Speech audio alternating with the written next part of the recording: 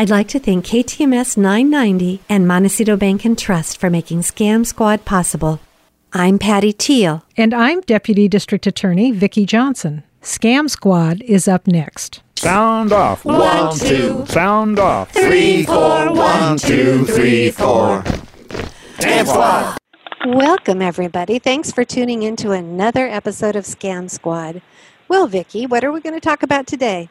Well, hi, Patty. Today we're lucky to have with us Sean Dyer from Montecito Bank and Trust. And Sean, as you may remember, is the Assistant Vice President and Senior Fraud Specialist. And she just got back from a wonderful vacation in Spain. But while she was traveling, she noticed that this is the time of year when a lot of seniors take off and travel, because it's a time when the kids are back in school, so it's the perfect time to travel and not have the kinds of crowds that you might have in the summer.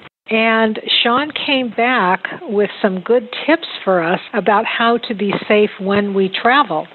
So welcome, Sean. So glad to have you back on the show. And what can you tell us? First of all, thank you for having me back. And I did just want to go over some things that I was reminded of while traveling.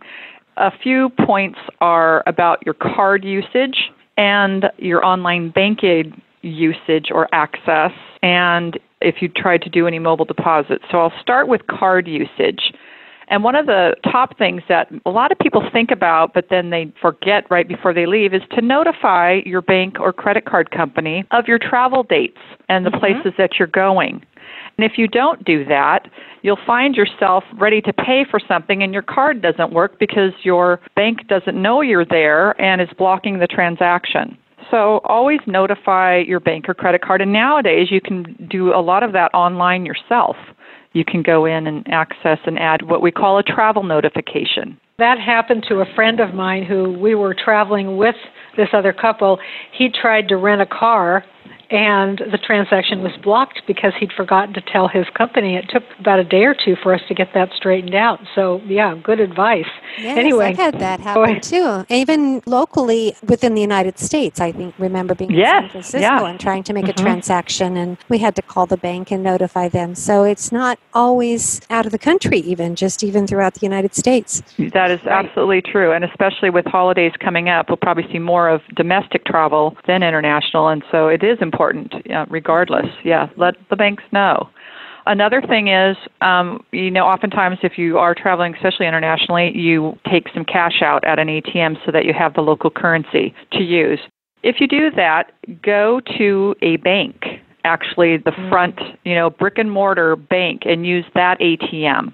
Or if you're in the airport right after you get off, if you haven't bought euros prior to your departure, I usually just go to an ATM that's inside the airport. And I'm saying that or an actual, bank, rather than using ATMs that might be located in a store, in a boutique, something like that, because those usually are smaller machines that charge a much higher fee for doing the transaction at their machine. Sometimes they're fraudulent and they're not even, they'll get unplugged and all the cash and all the information gets taken. So it's safer to make sure you're at an actual bank. And of course, if you're making a withdrawal, put your hand over that keypad when you're entering your PIN number.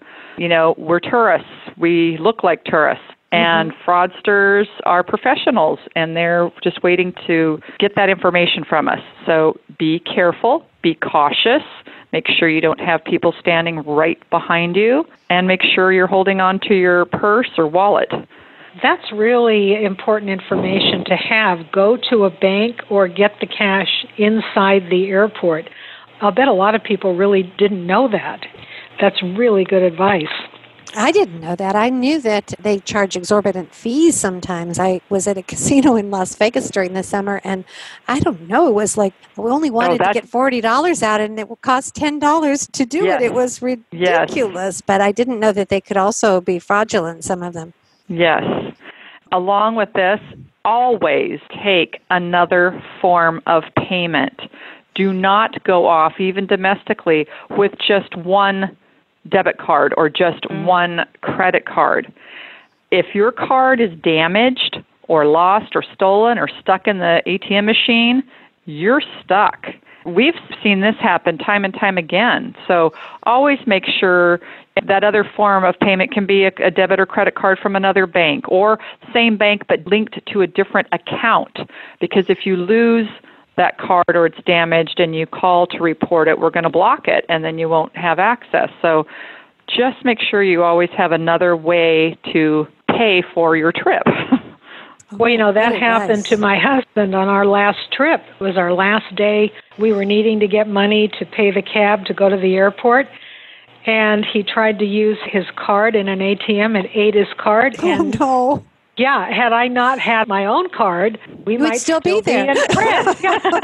Not such a bad thing, but yeah, so that really good advice. Great. Yeah, anything else that we should know? Or well, just a quick topic on online banking. So many of us have smartphones, and most of us now download the mobile app for your bank so that you can log in from your phone, or if you take your iPad, whatever, when you're traveling, so that you can log in and check your balances or do whatever your banking is. So if you haven't done that and you figure I might do that while I'm traveling, do that now and practice. Make sure you've got all your passwords. Make sure that you can access everything before you go. Otherwise, you'll find yourself where you can't get in at all, you don't know, and it can be really frustrating. And if you do, you have your mobile app on your phone and you do log in when you're on vacation, make sure you're on a secured Wi-Fi. Don't log in from the cafe that's offering the free unsecured Wi-Fi, because, again, the fraudsters are professionals and they're waiting for the tourist to come by and log in real quick to check their balances, and that's when they hack in and they'll get your credentials. That's when they can take over. So check with your online banking. Great advice. Great advice.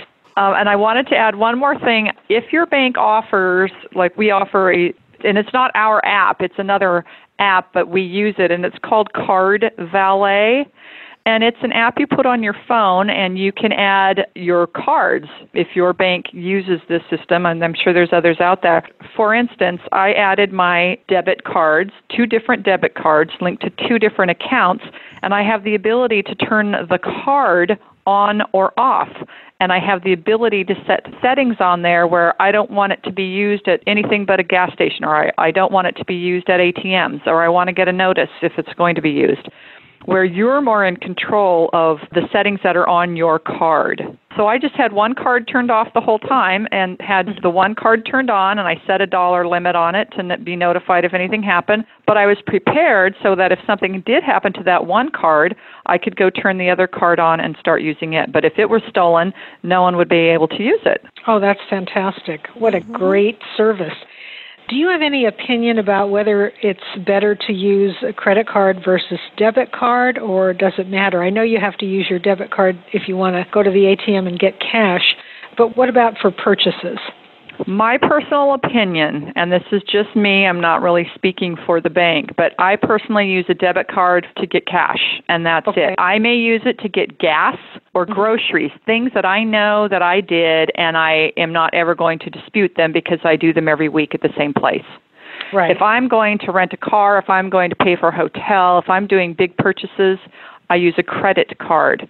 And the reason is they have different rights as far as disputing tied to them. Credit card usually offers a lot more as far as disputing goods and services, or I didn't like my room. And it doesn't mean it'll always pan out in your favor, but you have more options doing that with a credit card. So I always think big purchases, credit card. Cash, gas, groceries, debit card.